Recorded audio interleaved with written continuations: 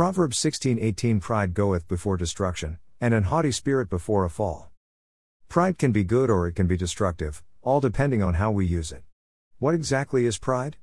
Well, in simple terms, the good would be having self-respect or self-worth. The bad definition, it's taking that self-respect and exaggerating it. Where you only have respect for yourself and your accomplishments and no respect for others and their accomplishments.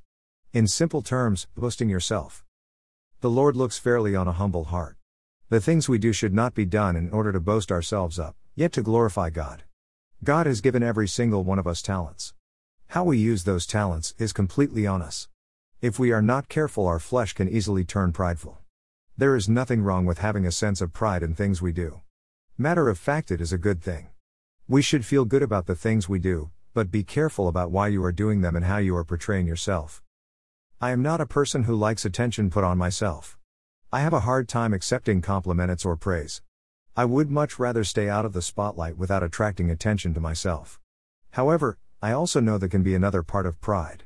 If I stay in my comfort zone and not do what God is instructing me to, I am being prideful and therefore sinning. The first time I attended the church I am at, the pastor was preaching a message, and the most impactful statement that he said that day was Christians need to get out of their comfort zone. Talk about conviction. Pride can keep us from the Lord.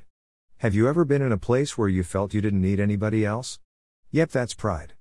Are you allowing self to get in the way of having a relationship with God? Do you have a relationship with Him? If not, what is stopping you? Today is the day to put your pride aside and lay your life down for the Lord. It is as simple as truly believing that He died on the cross for our sins, asking Him to forgive us for our sins, that He rose again and is building a home for us in heaven where we can spend eternity. Don't let another day go by, for tomorrow is not promised.